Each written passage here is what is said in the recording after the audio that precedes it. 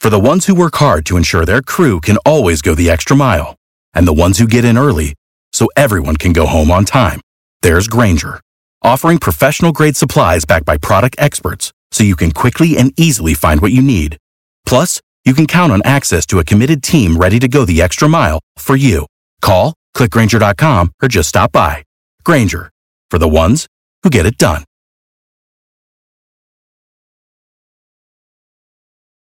Every team, every topic, everywhere. This is Believe. Hello, everyone. This is Scott Reichel with a brand new podcast known as Betting Bay Area on the Believe Podcast Network, the Bay Area's #1 sports podcast network, the only place with a show for every team in the Bay Area and more. We believe in our teams. Do you believe? If you enjoyed the show, please subscribe and rate the show on iTunes. We're also available on Spotify, Google Play, Stitcher, Luminary, and TuneIn. If you want to reach us, you can find us at Believe.com and Believe Podcasts on Twitter. And if you want to reach out to me personally, you can find me at Reichel Radio on Twitter with any questions or any comments about the show itself. On the first installment of this show, we are going to be talking about the Oakland Raiders and the San Francisco 49ers as they each head into their Week 2 matchups in the NFL. We look to provide all of you with some important information and statistics that can help everyone get paid in the betting markets. So we're going to dive right in without wasting any time on the first matchup between the Oakland Raiders and the Kansas City Chiefs. This game will be taking place Sunday afternoon in Oakland. Kansas City originally opened up as an 8-point favorite. They're currently down to a 7-point favorite, and the total opened up at roughly 52. It is now at currently 53.5 or 53, depending on which sports markets you have available or which book you are currently using. Diving into the Raiders first, after all the offseason drama with Hard Knocks airing and Antonio Brown and that whole fiasco, which has only escalated since he ended up joining the Patriots, the Raiders actually managed to win Week 1 on Monday night against the Denver Broncos at home by a score of 24-16. Leading the way for the Oakland Raiders was Josh Jacobs, the new rookie running back from Alabama, who had 23 carries for 85 yards and 2 touchdowns. A lot of people didn't really realize much about him because of the fact that he kind of flew in under the radar on Hard Knocks. People actually reached out to him on Twitter about it and were wondering why he wasn't on any of the episodes. And Josh Jacobs actually had a great response in which he said that he was avoiding the cameras at all costs and he was trying to focus entirely on football. That is definitely the type of player that Gruden and Mayock were looking for, as they were looking for someone who's completely focused on football and someone who was willing to avoid the spotlight at all costs and was willing to put in all the work necessary, which he definitely did in his Week 1 performance with 2 touchdowns in his debut. He also became the first running back since LaDainian Tomlinson to record at least 100 yards from scrimmage and 2 touchdowns in his debut. So whenever you're being put in the same sentence as LaDainian Tomlinson, that is definitely a good way to start off your professional career. However, he did have some help as Derek Carr ended up going 22 of 26 for 259 yards passing and 1 touchdown. He was pretty much flawless, no turnovers whatsoever, clean pocket, took no sacks, and he carved up the Denver Broncos defense for all 4 quarters as he ended up leading them to a victory in Week 1. Also worth mentioning that Tyrell Williams, the newcomer from Los Angeles, taking Antonio Brown's place, the #1 receiver on the depth chart, ended up going for 105 receiving yards and 1 touchdown, as he ended up torching Denver's defense numerous times, and he will look to have another big day against Kansas City's suspect secondary in Week 2. Also worth mentioning that Darren Waller, the brand new tight end, original Hard Knocks participant on the Ravens a couple of seasons ago, he also had some issues which were well noted of his substance abuse issues with regard to drugs and alcohol, but he's finally over those and he looks like he can be a serious contributor on this Raiders team, as he ended up having 7 receptions for 70 yards in Week 1. However, there were some downsides to the Week 1 victory against the Broncos, as the Raiders' first-round pick Jonathan Abram reportedly tore a rotator cuff, and he could miss the entire regular season after recording 5 tackles in Week 1. People know him on Hard Knocks. Personally, I wasn't a big fan of him on Hard Knocks, as I thought that he was kind of obnoxious, and the way that he would just throw around the idea of Derek Carr making so much money in public settings kind of rubbed me the wrong way. But I can tell you right now, this guy can play football. If you did watch him in Week 1, he was one of those guys who jumped off of the actual page, so to speak, and if you watched him, he definitely looked like he was ready to make a serious impact on that Raiders defense, which was awful last year. Big hitting safety. He had 5 tackles, loved to, get his hands all over the football and just to make tackles. Guy who loves physicality, which is something you look for in a key piece to rebuilding a suspect secondary. Unfortunately, though, he is going to be out for the majority of the season, if not all of it. He's going to be seeking a second opinion from some other doctors, but he definitely will not be able to play in this game. On the other side, though, you have some good news, which is that cornerback Gareon Conley, who was carted off in a stretcher after a scary hit on Monday night, was actually a limited participant in practice, so it is actually a possibility that he will be playing in Week 2, which will be needed as the Chiefs have the ability to pretty much torch any secondary in the league due to their high-powered offense. So that's definitely a good sign. However, it is worth mentioning the Raiders are coming into this game off of a short week. They did play on Monday night. Now they have to travel. No, they don't have to travel, but now they have to play Kansas City on Sunday.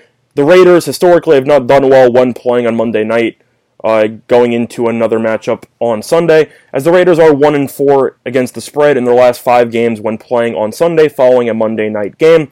So whether or not there will be some fatigue will remain to be seen, but that is definitely something to look at moving forward. Now on to Kansas City. Despite the expectations of a potential down year from Patrick Mahomes, who had arguably the greatest season in the history of the NFL for a quarterback, nothing really changed. Mahomes absolutely torched Jacksonville's secondary as he ended up throwing for 378 yards and 3 touchdowns with no interceptions as the Chiefs won 42-26.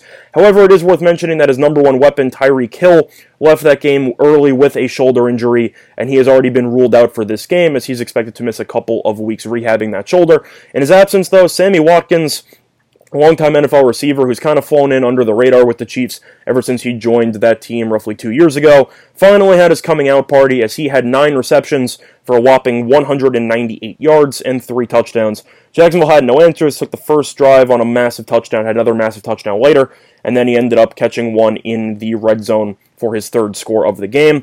So the passing offense pretty much did not miss any beat whatsoever, with Tyreek Hill being sidelined as Kelce was able to get over 80 yards receiving. Watkins had roughly 200 yards and 3 touchdowns, and Mahomes had a clean pocket pretty much the entire game as they were able to coast to 40 points and a victory.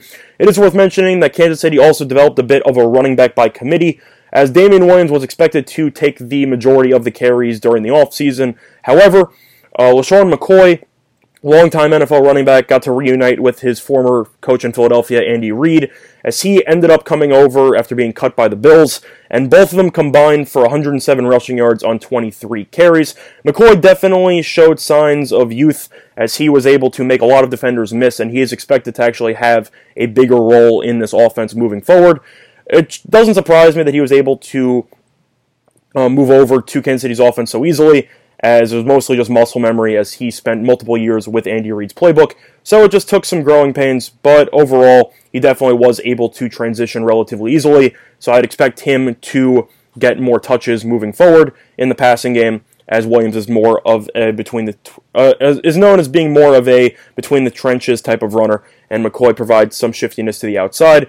But this is a pass-first offense, everyone knows that, and expect Mahomes to try to take advantage of Oakland's injured secondary moving forward. However, Kansas City's defense in Week 1 looked absolutely terrible against Jacksonville. Nick Foles, the main acquisition for the Jaguars, who's supposed to be the new quarterback, ended up getting injured in the first quarter following a touchdown drive, and backup quarterback Gardner Minshew from Washington State ended up torching the Chiefs as the 6th-round rookie selection completed 22 of his 25 passes for 275 yards and 2 touchdowns. The Chiefs did force 1 interception, but the idea of letting a backup quarterback go 22 of 25 is unheard of to me, and now they have to face a quarterback who looked dialed in Derek Carr in Week 1. I question the Chiefs' ability to stop him, as this secondary, even though they acquired people like Tyrann Mathieu and Frank Clark from Seattle, didn't really do much in terms of the pass rush, as the Chiefs only recorded 1 sack. I question the Chiefs' defense. That's been the main issue plaguing this team for the last season or so, and it is what kept them from making it to the Super Bowl last year as the Patriots went up and down the AFC Championship game. So for me, Chiefs' defense definitely did not play well. The offense got an A in Week 1. They looked perfect. Defense, I'd give them a D. They forced a turnover, didn't really look great. They gave up 26 points to a Jaguars team that was expected to struggle offensively with a backup quarterback. It is also worth mentioning, though, that the Chiefs are 1-4-1 against the spread in their last 6 games after allowing more than 150 total yards of offense in the previous game. And the Chiefs also scored 35 points in both meetings against the Raiders last year. Scored 35 in one, scored 40 in the other. Look for a lot of points in this game. In terms of my prediction, I will lean to the Chiefs. No offense to Raider Nation over there. They're definitely headed in the right direction. But I don't really know what to think of their Week 1 performance when you keep in mind the opponent that they faced. Denver was expected to show some signs of improvement with Vic Fangio taking over as the head coach, the mastermind for the Bears defense last year, which was the best defense in all football. However, the Broncos looked terrible. They looked lost offensively. I think they're going to end up roughly 5-11. So don't get me wrong, props to the Raiders for dealing with all the adversity with Antonio Brown and everything and coming out focused and ready to play. But you go from facing probably a 5-11 team in the Broncos to facing roughly a 13-3 team or better with Kansas City and one of the favorites to win the Super Bowl. I'm not going to immediately jump onto this Raiders bandwagon and say that they should be able to handle Kansas City. I think Kansas City is a different animal. I think Kansas City is the best overall team in the AFC, with the exception of the Patriots. So I think they're going to cruise to a division title, and I think that Kansas City is going to start the year somewhere in the realm of 5 or 6-0. For me, I got the score roughly 35-24. Oakland, I think, could give a better run if Abram was healthy, but the main thing you have to wonder is Oakland's secondary was so bad last year. They addressed it by drafting a safety in the first round. Now the safety's injured. I don't expect to see different results compared to last year. Kansas City scored 35-plus in both games last year. I think Kansas City will score 35-plus in this game. Meanwhile, I think Oakland will score 24. Kansas City's defense did not look good. Jacksonville scored 26 points. A lot of it was in garbage time. But the Raiders aren't exactly built for a lot of big plays. I know Tyrell Williams is their main big play threat, but this team loves to move the chains, short dump-off passes to tight ends and wide receivers mostly, and they love to pound the rock with Jacobs. I think they'll try to control the time of possession by keeping Mahomes off the field. Do I think it will work? Somewhat, as I definitely think the Raiders should be able to score at least 20 points in this game. But at the end of the day, I don't think they'll have any answers defensively for Mahomes. The Chiefs are also 8-0 against the spread in their last 8 games in September, and the Chiefs are 6-1-1 against the spread in their last 8 games versus a team with a winning home record. I think the Raiders will keep it entertaining. I think the Raiders will show signs of life. But at the end of the day, I think Kansas City should cover the -7, and I think this game should go over the posted total, and those will be my leans on that particular game. Now, before we get into the second game, if you want more information on the Raiders exclusively, Believe also has you covered. They have a Believe in Raiders podcast hosted by Brad Williamson, where he will lay out the keys to the victory in the Raiders versus Chiefs matchup. So if you want more in-depth analysis on that, you can check them out.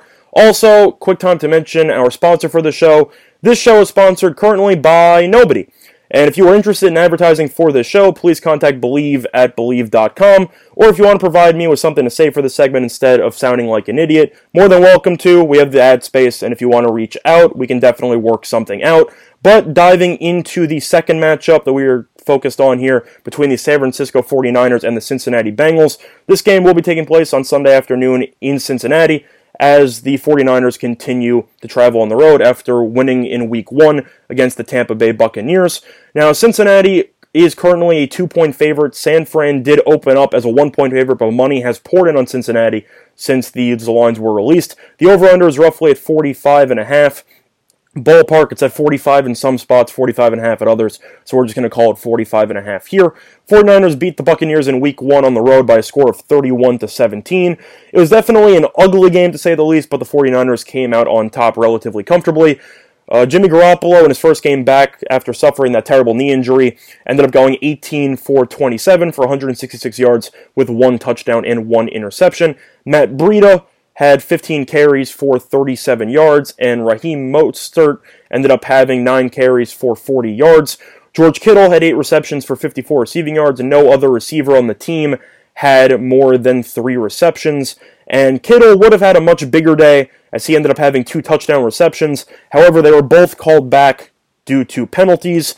The 49ers have to focus on cleaning up their style of play, as their flags were dropping left and right against them in Week 1. 49ers had 11 penalties for 87 yards, which is definitely discouraging after the performances that they put together during the preseason. 49ers had some serious issues with penalties throughout the entire preseason, And week 1 against the Cowboys in preseason, which still, remains fresh in my mind. If you don't know what I'm talking about, look it up. It is probably the most penalty yards and the most penalties I've ever seen in a game. I believe they had 20-something penalties for over 300 yards in penalties. It was absolutely absurd. If you don't know what I'm talking about, look it up, and I don't know how you'll react to it, but it's definitely something to look into. 49ers, it seems like under Coach Shanahan, they have been a little bit undisciplined as penalties have followed them throughout preseason into now. They're definitely going to have to improve on that and to play a much cleaner brand of football moving forward, especially considering the fact they are underdogs in this game on the road. It is also worth mentioning that the 49ers offseason acquisition, Tevin Coleman, who was supposed to have a solid contribution with the team after being reunited with his former offensive coordinator in Atlanta, who's now the head coach in Kyle Shanahan. He suffered a high ankle sprain, and he is currently out indefinitely. The general consensus is that it will be somewhere in the realm of 2 to 6 weeks, but that remains unknown. So Raheem Mostert will take over most of his workload. However, the 49ers as a whole just simply couldn't run the ball last week. They pretty much were, I don't even know how to describe it, they were just stagnant on offense pretty much entirely, as Mostert was their leading rusher with 40 yards. Not really much to say other than the fact that they're going to have to do a better job at run blocking moving forward because of the fact that Cincinnati possesses a decent pass rush, and they will look to keep Garoppolo upright, especially after some injury concerns, as he is still dealing with getting back into game flow after the terrible knee injury he suffered in the beginning of the last season. It is also worth mentioning that kicker Robbie Gould had cramp issues in the middle of last week's game despite making 3 field goals. However, he was a full participant in Wednesday's practice, did not miss a rep, and he is officially off of the injury report, so you don't have to worry about him. They will have their kicker back. On the bright side, though, San Francisco's defense definitely balled out as it ended up recording 3 sacks, forced 4 turnovers, including 2 pick sixes, one by Richard Sherman and one by Ahkello Witherspoon. Both of them were huge. Witherspoon's pretty much iced the game as the Buccaneers had a chance to tie the game at the end of the fourth quarter. But on the first play on a screen pass, famous Jameis's turnovers showed up once again as he ended up throwing a pick six on the first play on a busted screen, and Witherspoon took it back to the crib. So in terms of the 49ers, week 1, I give their offense a C. Overall, didn't really do much. Garoppolo stayed healthy, which is a good sign. But the running game looked terrible. Kittle had 2 touchdowns, which got called back, so I'll give him a pass. No other receiver on the team, though, had more than 3 receptions. So Garoppolo's got to do a better job of spreading the wealth, and the 49ers receivers have to do a better job of getting open. But overall, 49ers did enough to win. They ended up scoring, I believe it was 1 touchdown on offense. The defense, though, I give an A+. This defense absolutely balled out. Sherman came back from his injury from last season and was great, had an interception touchdown, did a great job of shutting down Mike Evans. Same point, they forced 4 turnovers, can't really ask for anything more from them.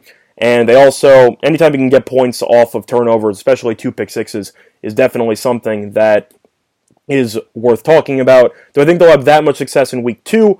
No, because I think that the amount of success they had in week 1 is pretty much unable to repeat itself, but I definitely like what I've seen from the 49ers so far, and Cincinnati has shown some issues with regard to their pass blocking, so I would definitely look for San Francisco to send the hounds at Dalton, and I would expect them to force a lot of quarterback pressures in that one. But transitioning over to the Cincinnati Bengals here, they ended up losing in week 1 to Seattle by a score of 21-20.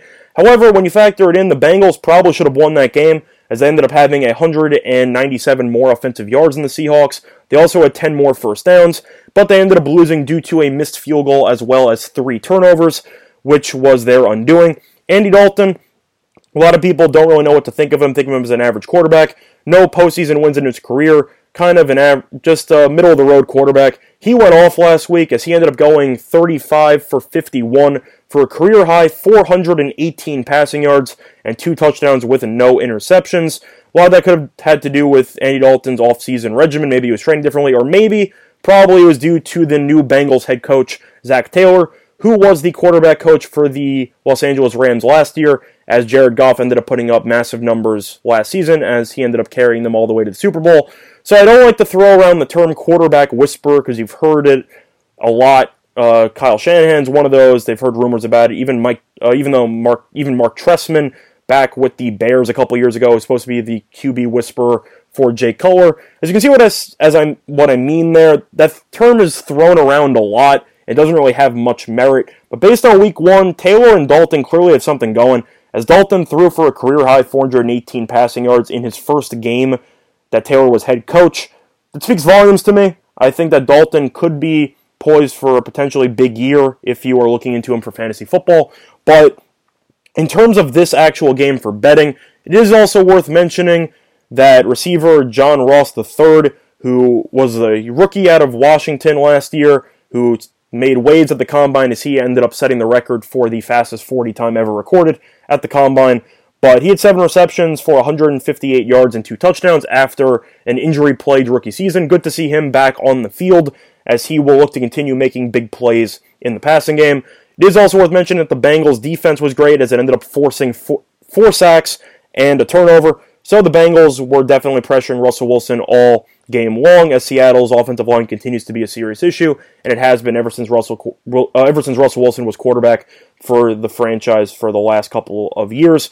But in terms of the Bengals, though, there were some concept performance. They could not run the ball in week 1. The Bengals had 14 carries for 34 yards as a whole. Definitely unacceptable. They're going to have to do a better job of running the ball to create some balance offensively, so the 49ers don't just send everybody at Dalton, so Dalton ends up on his back for the majority of the game.